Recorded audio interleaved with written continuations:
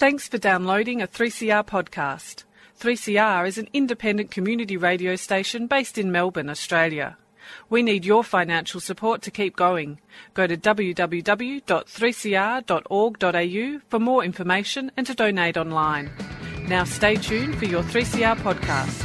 Freedom of Species would like to acknowledge the Wurundjeri people of the Kulin Nation, who are the traditional owners of the land on which we broadcast today. We pay our respect to the elders of all of the lands on which we meet across Australia. Apriremo quelle gabbie vili ecocriminali. Animal liberation. Animal liberation. Animal liberation. Whoa.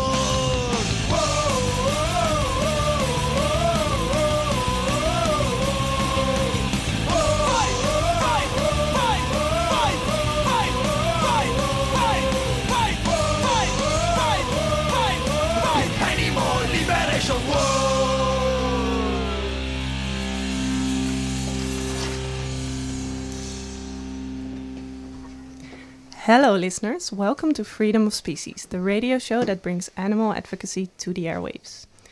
Before us you heard Sally with her show Out of the Pen discussing all issues queer. She ended with the song Bo Diddley from Bob Seger and the Bullet Band.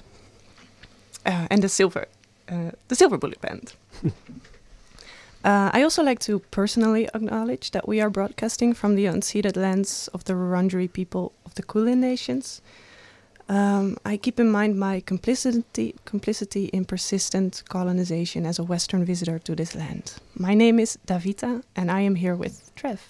Hey, yeah, I'd also like to acknowledge that we're on the lands of the Wurundjeri people and pay my respects to elders past and present, and keep in mind the ongoing devastating effects of colonialism and the genocide that continues.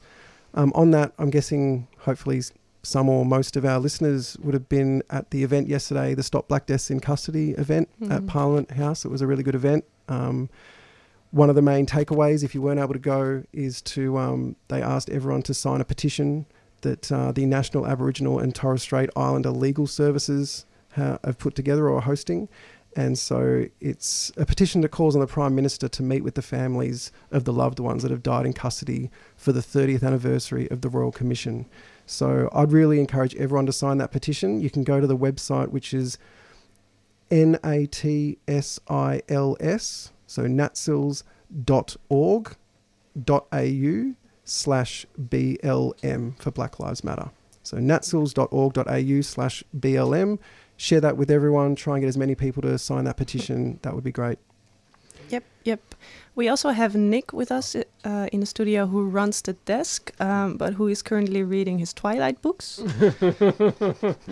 I did actually want to thank Sally for that show, a really important show around the notion of consent. And I did want to link it to the rally yesterday. I couldn't make it myself, but I was listening to it on 3CR Live. And listeners can check that out at 3cr.org.au. If it's not online live, it will be on at some point, so check that out. But I just thought it was a really interesting point. Robbie Thorpe, who was one of the speakers from the rally, is also a 3CR presenter, really amazing speaker. And one point I found really interesting from Robbie Thorpe was linking consent to the ongoing racism in Australia and I guess to violence against women, etc. And this whole country is ignores consent, ignores that consent was never granted by Indigenous people here, and that lack of consent also feeds into violence towards women and children and those kind of issues as well. So I just thought, really important show from Sally, and I also saw the connections from the rally yesterday. Yeah, that's a really good point. Thank you, Nick. Today we are doing a fact-checking show for Freedom of Species, and we will focus on often heard arguments against veganism, but also for veganism. This could be the start of many of these shows, not necessarily every week or every month, but if you like it and you've got other things that you would like us to look into, different claims, either that you think are good or dodgy or otherwise, please let us know and send in some emails. Speaking of which, we have some news. Our email address has stopped working, so we've switched to a new one. And if anyone has emailed us in the last couple of months, we're not sure exactly when it stopped working. So the new email address is freedomofspecies@gmail.com. But you can also find us on Twitter with @FOS Radio. And on Facebook, Freedom of Species, you can always text in at 0488 809 855. And anything you'd like to say or ask, we'd love to hear from you, definitely. Yeah. So for today, we will cover arguments from both within the vegan movement and outside the vegan movement, because as vegans ourselves, ethical vegans ourselves, we do not support an uncritical adoption of a vegan diet. So we are open to the possibility of always scrutinizing our own movement as well. Other reasons are that we do like these fact checks because sort of harmless pseudosciences may thrive within the vegan movement and outside, of course, but that also makes it more easier for more damaging conspiracy theories to thrive outside of it. Yeah. And some of the things that we'd like to flag is that if you want to have a vegan diet for inaccurate reasons, then such as certain health benefits that are circulating, then you may easier opt out of a vegan diet again when it becomes clear that it doesn't work that way. So we're going to address all of this. It's a really good point. Yep. Let's start with the health. Let's go straight into the health of vegans. And one of the things that we want to discuss is, can everybody be vegan? Yeah. And I guess you hear this from people who aren't vegan as a reason or a rebuttal. Like when people start talking about adopting a vegan diet, they'll say that that's something that a small minority of people can do that can be healthy on a vegan diet, but it's not for everyone. There's lots of people that need animal products to be healthy. Yeah. So omnivores will often say this. Yeah. So what is the medical advice around veganism, or the dietary advice around veganism? Yeah, so it's strange that they say that, because I guess most of the medical bodies that have made statements about this are not vegan organisations. Like, for example, the Australian Dietetics Association and the American Dietetic Associations, they've both put out statements saying that a well-planned vegan diet is healthy for all stages of life, from infancy to adolescence, pregnancy, old age. And they definitely don't have a vegan agenda. So to put out that statement from multiple different countries where the experts have said that there's nothing wrong with a well-balanced vegan diet, it's surprising that people are still pulling that card to try and say it's not healthy. Yeah, and it also, didn't you a few days ago mention that there's now vegan baby formula out? Yeah, I saw some news recently that they've finally, I think it's Australia's the first to have it in the world, if I remember correctly. I might be wrong on that, but that they're putting out vegan infant baby formula for the first time. Yeah, because that's some of the things that, a lot of people will, I think the infancy stage is a very contested, like people sort of go against it. No, I cannot raise my baby as a vegan. That's something I haven't heard much. So hearing that it's recommended, not recommended, but it's suitable to all stages of life. That's a big thing. Yeah, definitely. Yeah. And I guess what's important to remember, though, is that we also get vegans saying everyone can go vegan without, which is similar to what you're mentioning about infants.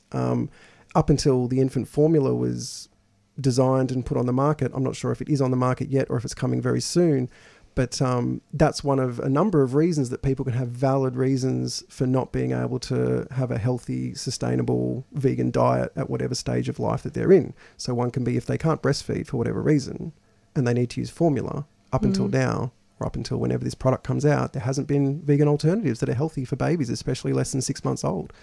So there are exceptions. Vegans often try and paint it as though there aren't exceptions, that absolutely everyone on the planet can be vegan without a problem. They'll be healthy and they won't have any issues, but that's not true. Yeah. It'd be great if it were true, but I think we have to, in the spirit of fact-checking, we have to be honest about the facts, and that there are, unfortunately, some people with medical conditions. They're very rare, so it's not like you're just going to bump into people on the street that have these conditions left, right and centre. What are these medical conditions? So it really depends. These conditions, I'm going to read out some, it's not every form or every person suffering these conditions, but often they'll be in combination with multiple conditions or certain variations of a condition that can make it really hard for them to be healthy with just vegan foods only. So that can be some forms of cancer, eating disorders can be a big issue, IBS, which is irritable bowel syndrome, different allergies. So it's very easy to see how combinations of these different things can really knock out huge food groups that can really, really make it really difficult to get a well-balanced diet. Yeah. Yeah. And I just think that the community, the advocacy community really needs to be aware of this before they start saying things that absolutely everyone can be vegan, because they'll follow that up with, if someone tries to give them an excuse of a reason that they can't be vegan, they'll think they're lying, or they'll say that they're lying. I find it hard to believe that. Exactly. Yeah, I've seen some of those comments online. Yeah, on Facebook. Yeah, and Facebook, Reddit. Yeah, you'll see those comments all the time. But one of the things that I thought about is that veganism is abstaining from animal products or animal use as far as practicable. And I think for these people with medical conditions, it's not practicable. It's not exactly. It's not an option to not eat animal products, and that's where the whole, there's this strict definition of a vegan diet is also constantly changing. And I consider these people to be vegan, even though they, if people want to be vegan as much as they can, but have certain limitations in their body, but consider the fate of animals in factory farming, who have this vegan ethic, I'd still consider them vegan. Exactly. It's very different from someone who uses their medical condition to say, I can't be vegan, and therefore they still wear leather and they still go to the zoo, or they still do all these other things that are not vegan that have nothing to do with their medical condition. So obviously it can't be just an excuse to abstain from the whole ethics around animal use and abuse completely. It's got to be within the bounds of, as you say, what's practicable and possible.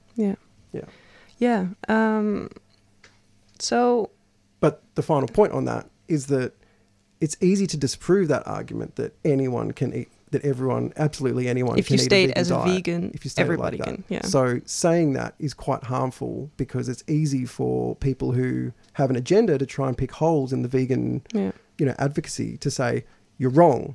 There are these people that can't sustain themselves or thrive on a vegan diet. So I think it's really harmful if people are sharing that. Yeah, I think a really important thing to discuss as well, a second fact check we like to do on health, is the statement, a vegan perspective, that a vegan diet is the answer to preventing and treating all chronic diseases associated with meat, dairy. Yeah. Yeah. So a vegan diet becomes idealized in that sense, in that it can cure diseases. Yeah. Where does this come from? So, well, a common place it comes from recently, at least I know, is from a lot of the health-based documentaries that have come out. So Forks Over Knives was a big one. And then more recently there was What the Health. And they both were adopted really strongly by a lot of vegan advocates and pushed out as gospel and truth without much really skepticism or rethinking exactly what was in those films. But there has been some valid criticisms of those films and the sources, including Nutrition Facts and other well-known vegan health, websites and sources of information, that they're not always being as accurate as they should be. There's varying ways they can be inaccurate. Some of it can be what's called cherry picking, where they just look at some studies and they ignore the ones that go against what they want to show, and they only pick out the ones that show what they want to show. There can be different forms of pseudoscience, which is where they're twisting the science and not honestly really honouring the scientific method. So instead of saying what happens when this happens, they're saying, how can I prove that this is right? And when you're going in with the intention to try and prove something, it's not really science. It becomes pseudoscience.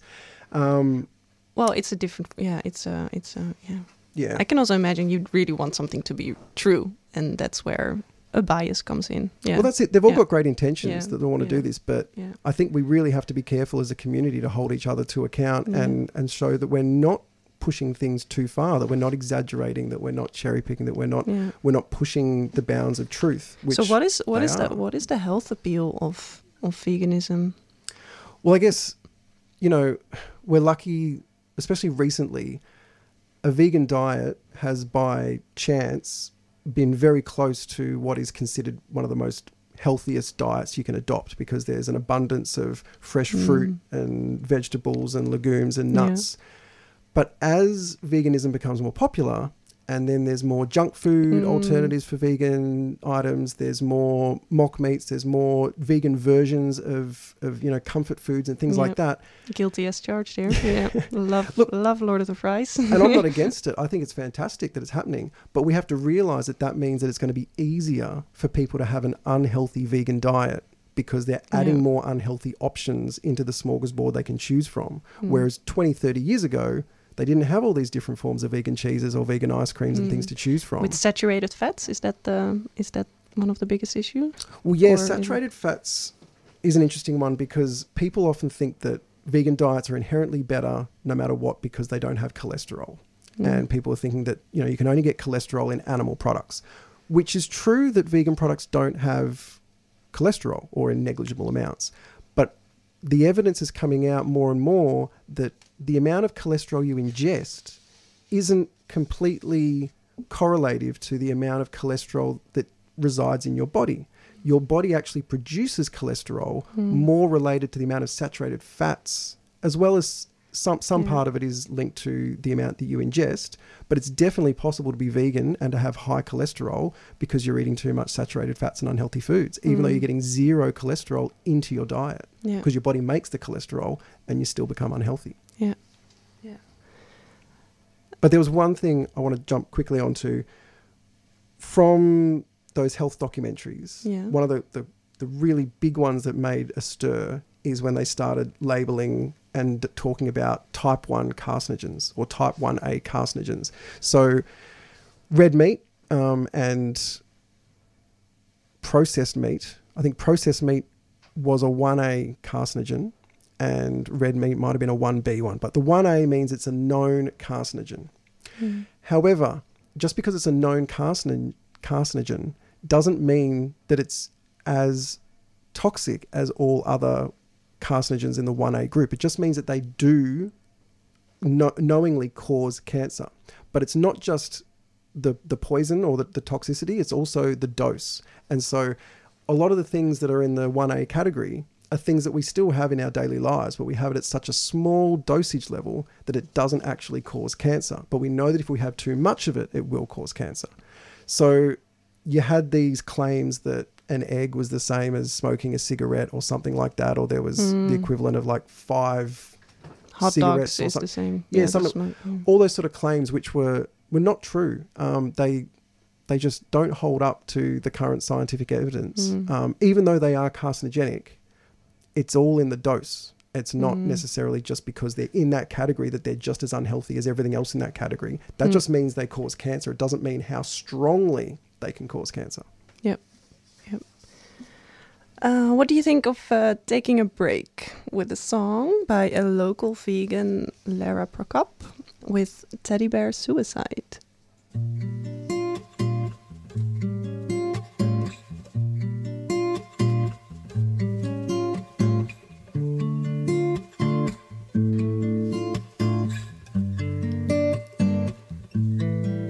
It's not the pain, not the pleasure, but the same fucking treasure that I'm tempted by.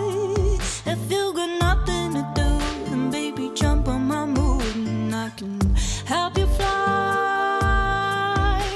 It plays in my dreams, unpick the seams, teddy bear, suicide. Oh, pins and needles to the heart, that is where the healing starts if you survive. So look at the sun, look at the broken men. They both know you're done, but I never had that plan. I love this, but I would never give this away to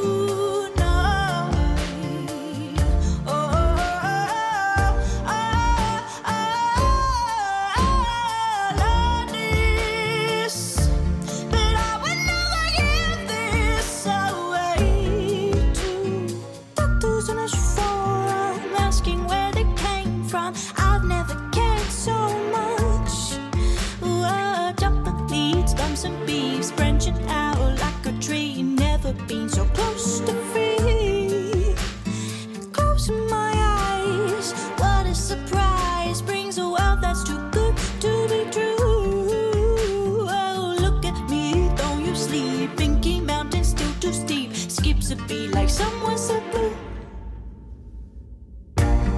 Look at the sun, look at the broken men. They both know you're done, but I never had that plan.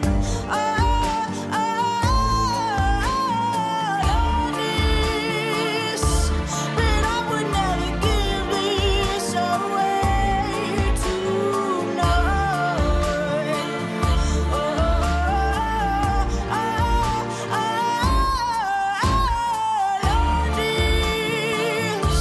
But I would never give this away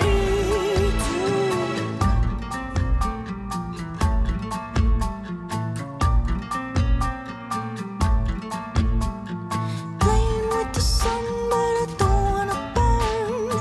I've had some and I'm not gonna learn.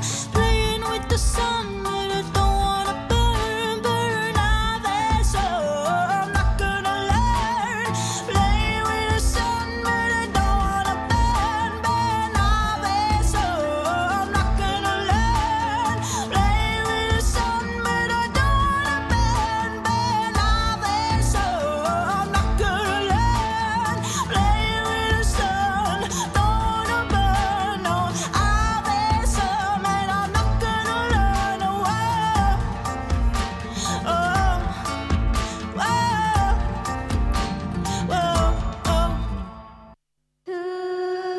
Like everyone, people who are LGBTIQ+ can experience suicidal thoughts. Living Works deliver workshops that give you the knowledge to help others in the LGBTIQ+ community. Thanks to Northwestern Melbourne Primary Health Network, from now until the end of May, Living Works is offering workshops for the LGBTIQ+ community completely for free. Visit livingworks.com.au to learn how you can help save a life. Northwestern Melbourne Primary Health Network is a 3CR supporter. Hello, listeners. Welcome back to Freedom of Species. You just heard local vegan Lara Prokop with Teddy Bear Suicide. Yeah, great track. Yes. And I guess just summing up that last segment, the takeaway that we were, I guess, talking about in the break that we sort of realized is that you can be as healthy or as unhealthy as you want to be or like to be on both a vegan or a non-vegan diet. They're both options are available. There's no scientific consensus yet over which is the healthiest diet, whether having little bits of animal products is healthier or less healthy than a vegan, properly balanced diet.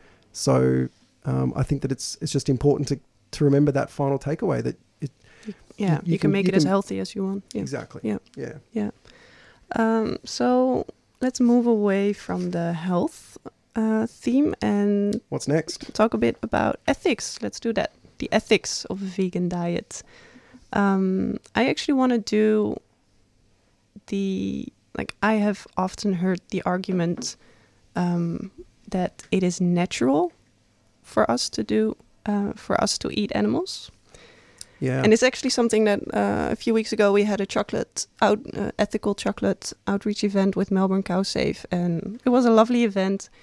Lots of positive message, giving away free chocolate that's ethical, not only free from slave labor but also from dairy. And it was lovely. At the end, I got involved in this conversation with a really difficult conversation with somebody who is very persistent in using animals. And he was like, it's natural. It's natural for us to eat animals. So this is one of my, my nemesis arguments. Well, let's get into it then. Yeah. So, I guess the first thing is, what does natural mean? Yeah. Well, maybe it's the social scientist in me, but whenever I hear the word natural, alarm bells will go off in my head because I'll be like, oh, what do people mean with that?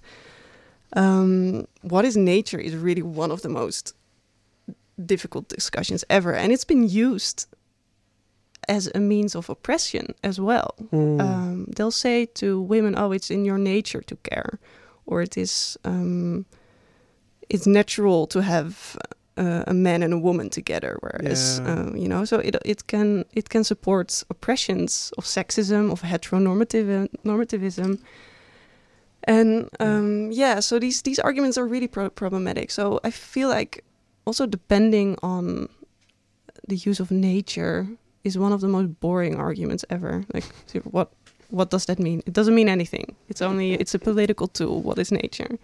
Yeah. So it's one of the, for this, what I had to think of is that in the social justice movement of feminism, for example, there's this author who wrote about testosterone.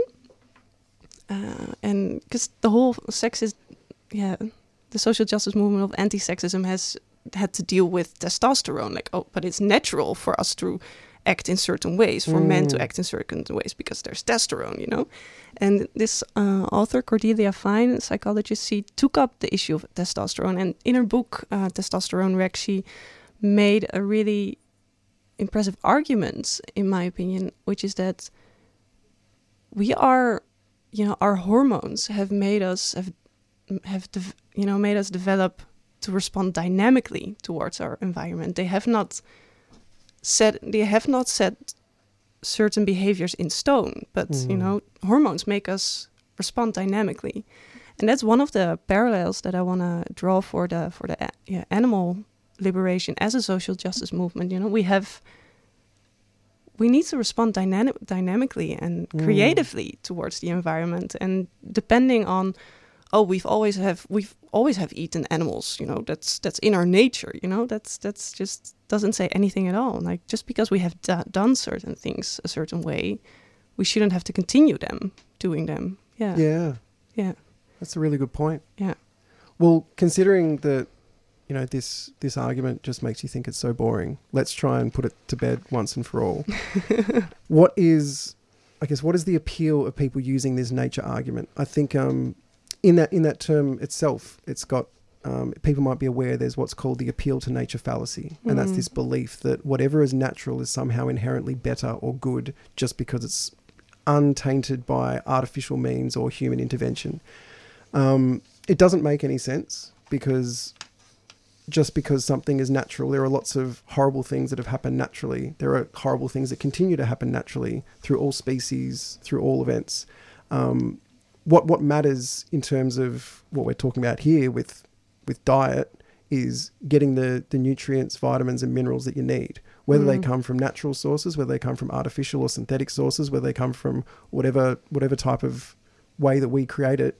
It doesn't matter. If our bodies are chemically getting what we need, that's all we need to be healthy. Yeah. So to me, what's natural doesn't even matter. It's irrelevant. It's what's the right thing to do ethically and morally if we've got multiple options of getting what our body needs. Yeah.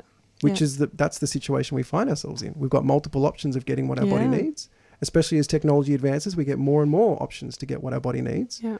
Different ways to do it, ways that are more environmentally friendly, ways that are going to be friendlier to animals as well. Yeah, and this is such a, this whole type of reasoning about nature. It's as vegans, we're trying to imagine a radically different world where we do not exploit animals for whatever reason as well, and for whatever reason there is, and there's not. When you're imagining a really radically different world, as other social justice movements also have done, there's not always the numbers to back you up in, for example, the health arguments, the health debates. You can back up your claims with, no. If we eat this amount of nutrients of this type, then we can get by.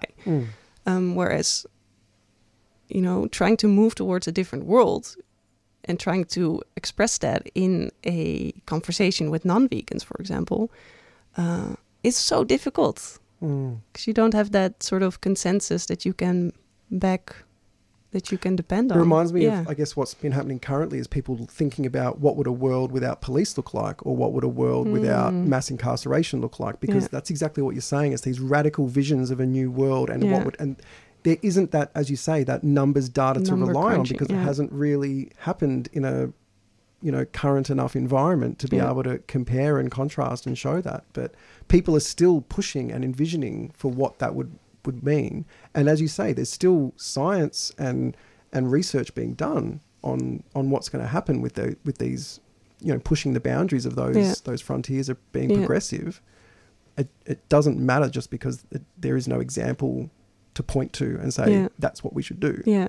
So and to think big in that sense, and to be creative and dynamic, we have this, that's the potential that lies before us. That's our possibility. And if we then sort of say, oh, but look at our canines, look at our bowel system, look at what we, it's just, that's why it's such a boring argument to me. I'm like, we can radically rethink the world, and you're going to depend on canines. You're going to depend on these teeth.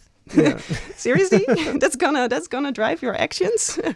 And that's it. The bottom line is it's all true. Like, humans have eaten animals, still eat animals. Like, our bodies can get nutrients from animals. I think trying to deny these things isn't going to get us anywhere. We just admit what we just said is that it's true, but it's irrelevant on the big scheme of things. Yeah. Because what's going to make a better world? What are our options? And which is the best option? I think that phrase is, once you know better, you do better.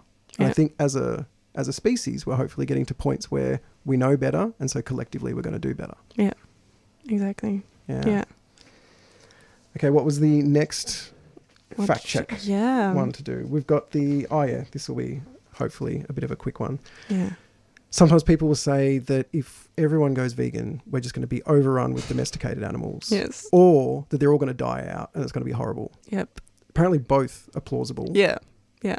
Or both are going to happen. Yeah, we're going to be trampled on the streets with by other extinct cows. species. Yeah. It's like Schrödinger's cat. They're there, but they're not there. They could be. What is supporting this argument? Where does this come from? How does this work? It's almost like they're just throwing arguments like darts at a dartboard, just hoping what will stick. It's like, what if I tell them that we're going to be overrun? What if I say that they're going to go extinct? Like, they don't actually believe these things. They're just grasping at straws and seeing, is this excuse going to hold water?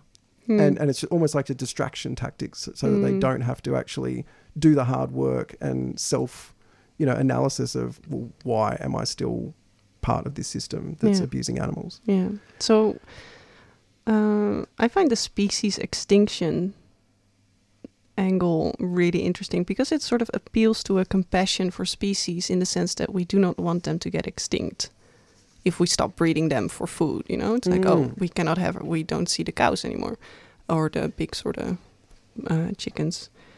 So it's this appeal to compassion that seems sort of ironic, because they're so overwhelmingly invisible, these animals, and there's so little compassion for them, that suddenly caring for them in, not wanting them to die out, that just seems out of place to me. Yeah. Yeah. It's ingenuine. Yeah. Yeah, it is. Yeah. So what do vegans think of species dying out? Well, that's a contentious issue, I guess, because I feel like we've all grown up in a world where, with conservation being such a prominent angle in terms of how we look at the natural world, we think species extinction is a really terrible thing.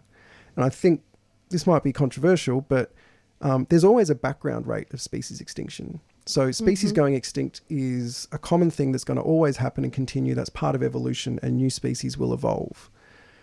I think what can be more important, and this is what I've also learnt from other people, is that the number of species alone being what's the opposite of extinct? Is it extant? Extant, yeah. The number of species being extant is not a meaningful measure alone of the quality of our biodiversity or our ecosystem. What can be more important is how the whole system is functioning as a whole. And so, like, a good example is if there's only 1 or 10 more of a species left in the wild, preserving those 10 animals at the expense of potentially, like culling their predators in the thousands, what are you really achieving by tokenistically saving one species and keeping them from the brink of extinction and trying to artificially sort of keep them surviving in a world that is now not meant for them, even though it might not have been their fault, and it might have been our fault because of introduced species or because of change of land use. It's really difficult because the species level, thinking at a species level sort of allows harm to individuals. And exactly. what I try to sort of reorient myself towards is thinking at the individual level. How do you act when you meet one maybe threatened with extinction individual, and one individual animal who's threatened with extinction? But that's not supposed to matter whether they're threatened or not. What's matter is how are you gonna care for one animal? That's it. If there's an animal that exists in, like, their populations are in what's called plague proportions, each individual still wants to live. Each individual is still sentient. Each individual doesn't want to die. Same as an endangered species where there's only 100 left. They all want to live. They don't want to die. They're both valid as individuals. And I think that if we can somehow, through this lens of conservation and species extinction, ignore the killing and suffering of thousands and thousands, if not hundreds of thousands, by yearly culls in order to just keep this very small number of a certain species alive, because we think it somehow is a measure of how little we've managed to damage the planet, because we can point and say, well, at least they're not dead yet. They're not dead yet, yeah. But the thing with ethics, it's really difficult because there's not really one course of action that's always good. So let's stop the ethics talk, please. No. Always hated that in philosophy class. But yeah. Well, I was going to say, I guess, to go back to the original part of either being overrun with domesticated animals or them dying out, that really all comes about because we're breeding them. So even separate to, like, species extinction is a really interesting topic, but bringing it back to domesticated animals, we're breeding animals in numbers and we're increasing the numbers that we're, as a species, that we're breeding these animals for agriculture, because the population of humans is going up, and also the consumption of animal products per capita is in general going up in the world. So while that's happening, they're going to keep increasing the amount of animals that they're breeding into the system. If we start reducing what we're consuming, I'm not saying it's the be-all, end-all way of solving the world's problems, but there is going to be a reduction of demand, which is going to mean that the industry does have a choice to reduce their supply. Same as they can increase their supply when there's an increase in demand and when the market's there, they can choose to decrease that if they want to. They won't, because they want to try and preserve their profits and they want to look at just endless growth. There's a lot of reports of dairy farmers having to dump gallons of milk a day because they just cannot sell it, or they don't want to sell it at a lower price, or I don't know what is exactly happening, but and then they start getting inventive in terms of finding new markets that didn't exist before. Yeah, like McDonald's, can you put more egg? Can you use more milk in your products? Or can we give children at school lunches? Can we give them more milk? Can we lobby the government to try and promote this product or something? Yeah. So there's this unwillingness to change, which is really problematic. Yeah. And that's again, let's be creative, let's be dynamic, let's change. But there's this sort of set behavior that's makes it and to blame that on people who are choosing to abstain from the exploitation of animals is a really misguided argument, because as we've just said, it's up to the industry and what the industry wants to do with the changing variables of the world around them. If they're in a world where the demand for animal products is going down, they have a choice, and it's their choice. It's not our fault if they decide to keep pumping out the same amount of animal products and then complaining that there's wastage and that there's surplus and that people are wasting it. They could be choosing to ramp down their production to breed less and less. And it'll be a gradual number. No one's going to go from 80 billion plus animals a year to zero. It's just not going to happen. It's going to happen gradually. But draft for politics. Yeah. Great. Well, hopefully that helps people, I guess, get a bit of their head around some of these common arguments, which is what we're trying to do today. Exactly, yeah. And tackle them in a bit more detail than often gets, I guess, given when you're just having conversations with friends. Because sometimes, you don't want to get into this nitty gritty, huge conversation back and forth and sort of argument. You hear these arguments and you're like, or you hear these reasons or these excuses, and you want to keep the peace. Yeah. You don't want to make a scene. You're boiling on the inside, but you're like, extinction, but yeah. But I guess the more we can Yeah. chat about these in more detail gives people a bit more awareness and understanding to be Hopefully. able to come up with different things that they can say, and just plant seeds in people's heads and say, actually, what you're saying doesn't hold a lot of water if you look at it through this other way of thinking. Yeah. Yeah. Let's hope so. Please let us know if we're doing anything, if that floats your boat. Yeah. But let's go to a song. Time for a song. Time This for a song is by Regurgitator. It's called Strange Human Being.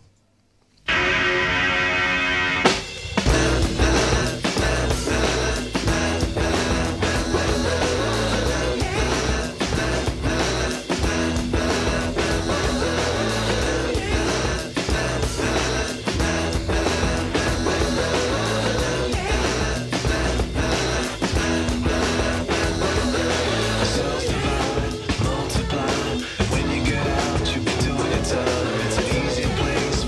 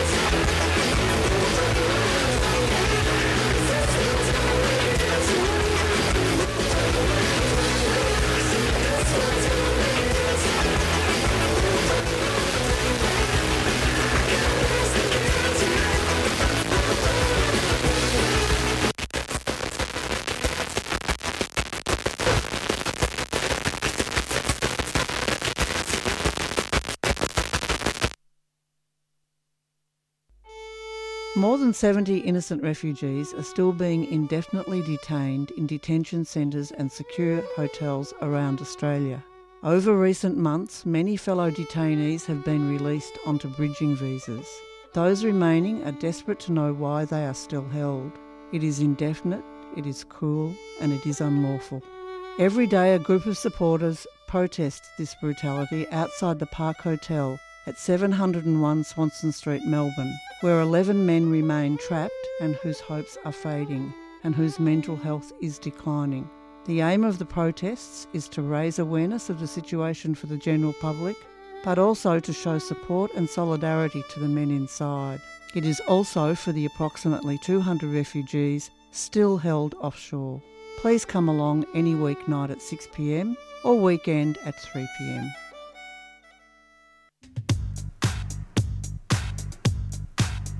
I think Welcome to Country is a very dangerous concept and initiative. I really don't know where Welcome to Country even merged from. I know that I don't think it was obviously an Aboriginal initiative. I think obviously governments had introduced that as they were pacifying our flag of resistance. You know, the idealism that lies behind that obviously is so that white people can feel a sense that they're more guests and they've got a right of ownership and to be here. If we're going to continuously welcome them to country, what that does, it rectitudes the fact of the moral racism issues in which they perpetrate against our people. Because how can we be talking about all these other issues and then compromise a hypocrisy in our own selves to welcome these murderers and these slave traders, and this barbaric sense of what they've done to occupy Australia on one hand and welcome them on the other. You're listening to Radical Radio 3CR.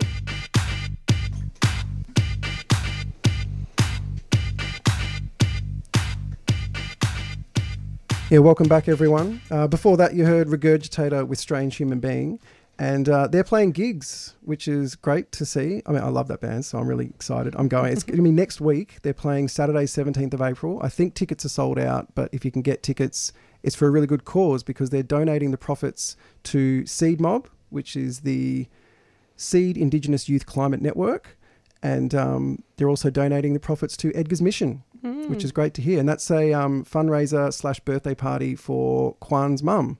It's her 80th birthday. So that's at the Prince of Wales, and it's at 2 p.m, an afternoon show.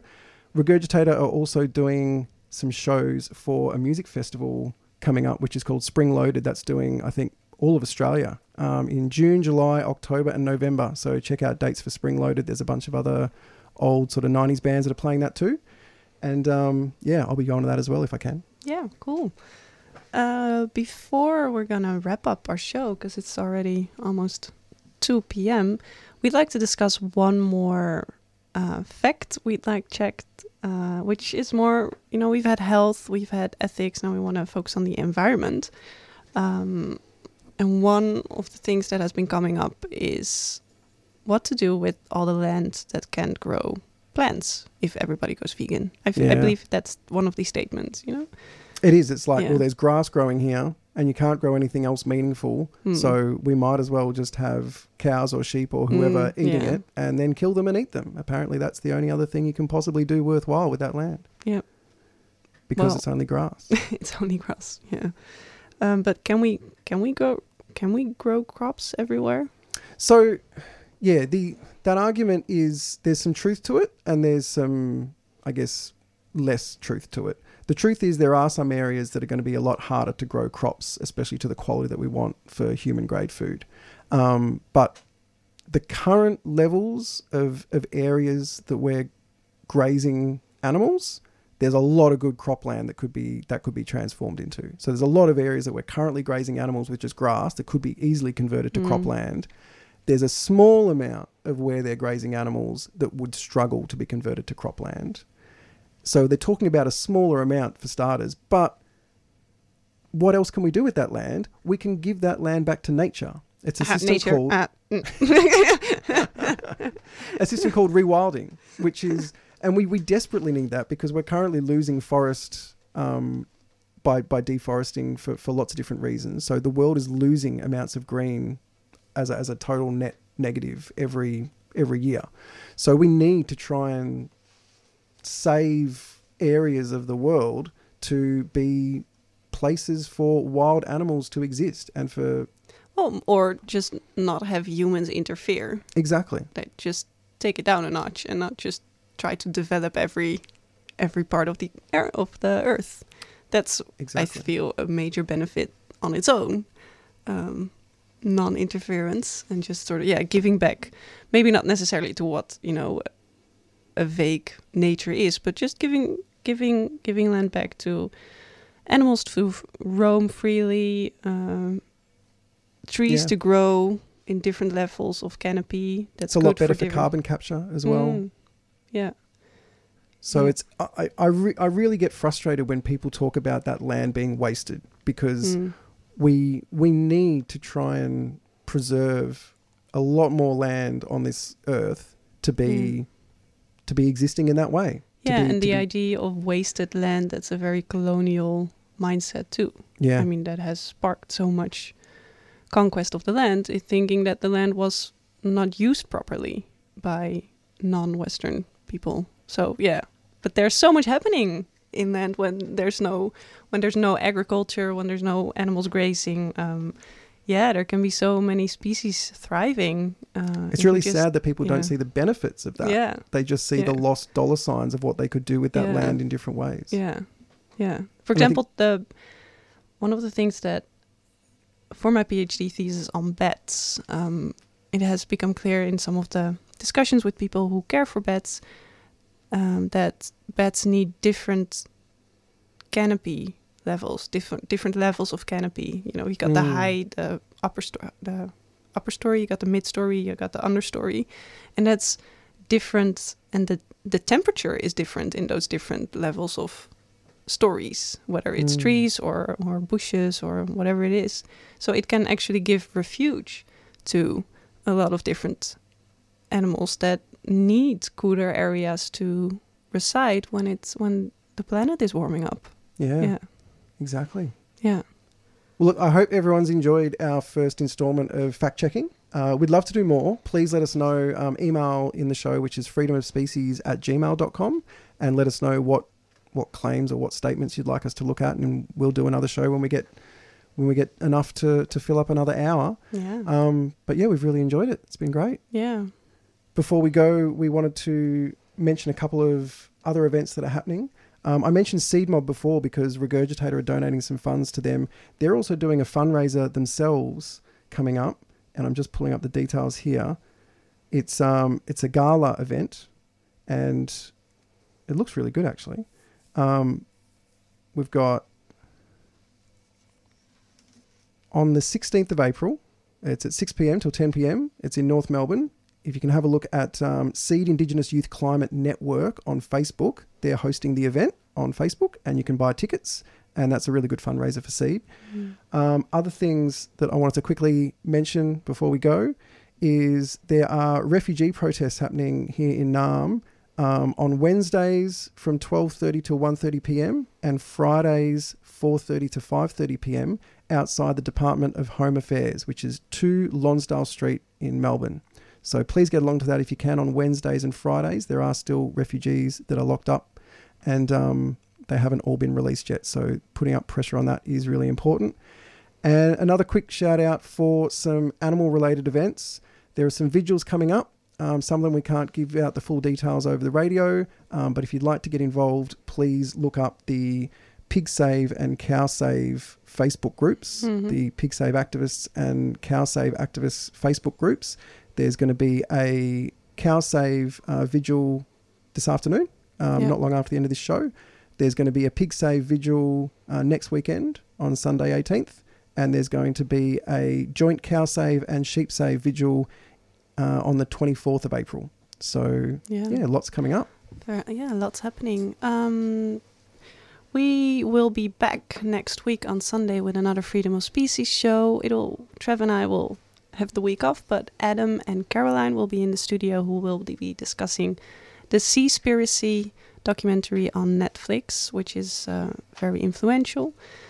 Tune in then. After our closing song, you'll hear Encyclopedia with the drug law reform activism, and we're gonna finish up with Fur Patrol. This is Into the Sun. I'm broken and blue, I'm porcelain too. Are you delicate?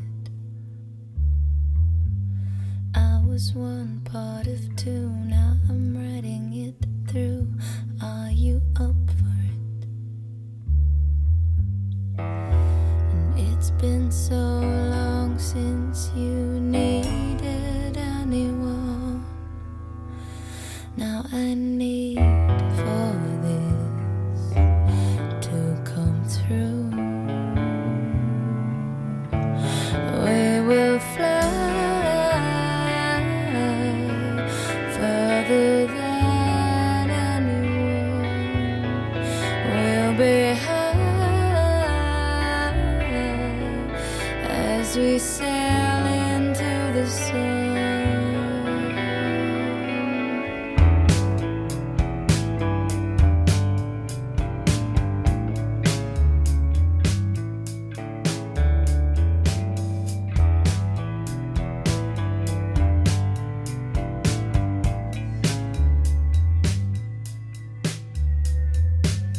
I'm eggshell and spoon, you a cautious high noon. Are we serious? Is this too far to leave it alone?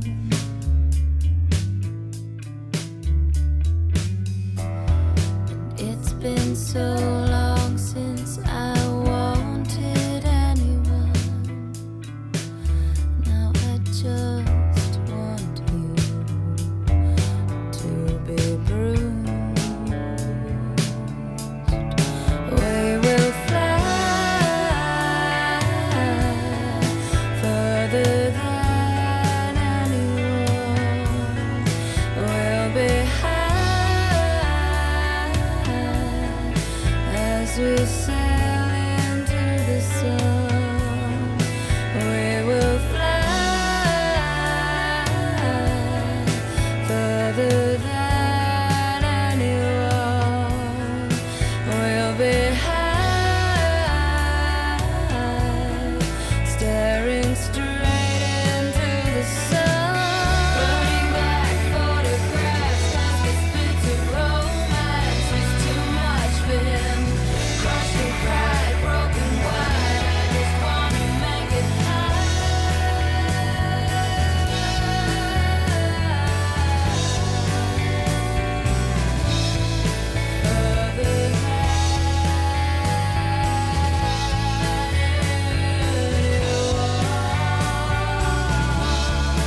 we will fly further than anyone. We'll be high as we sail into the sun. We will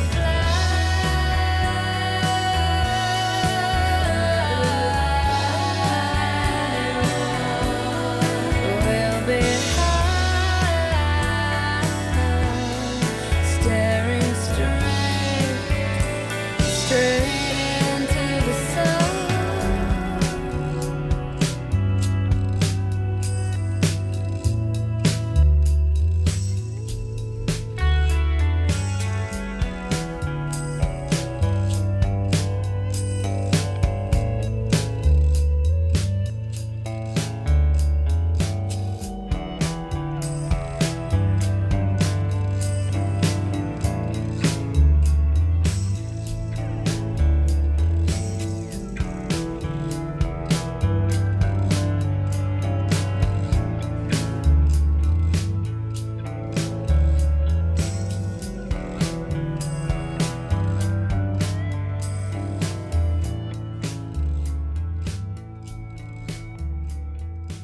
You've been listening to a 3CR podcast produced in the studios of independent community radio station 3CR in Melbourne, Australia. For more information, go to allthews.3cr.org.au.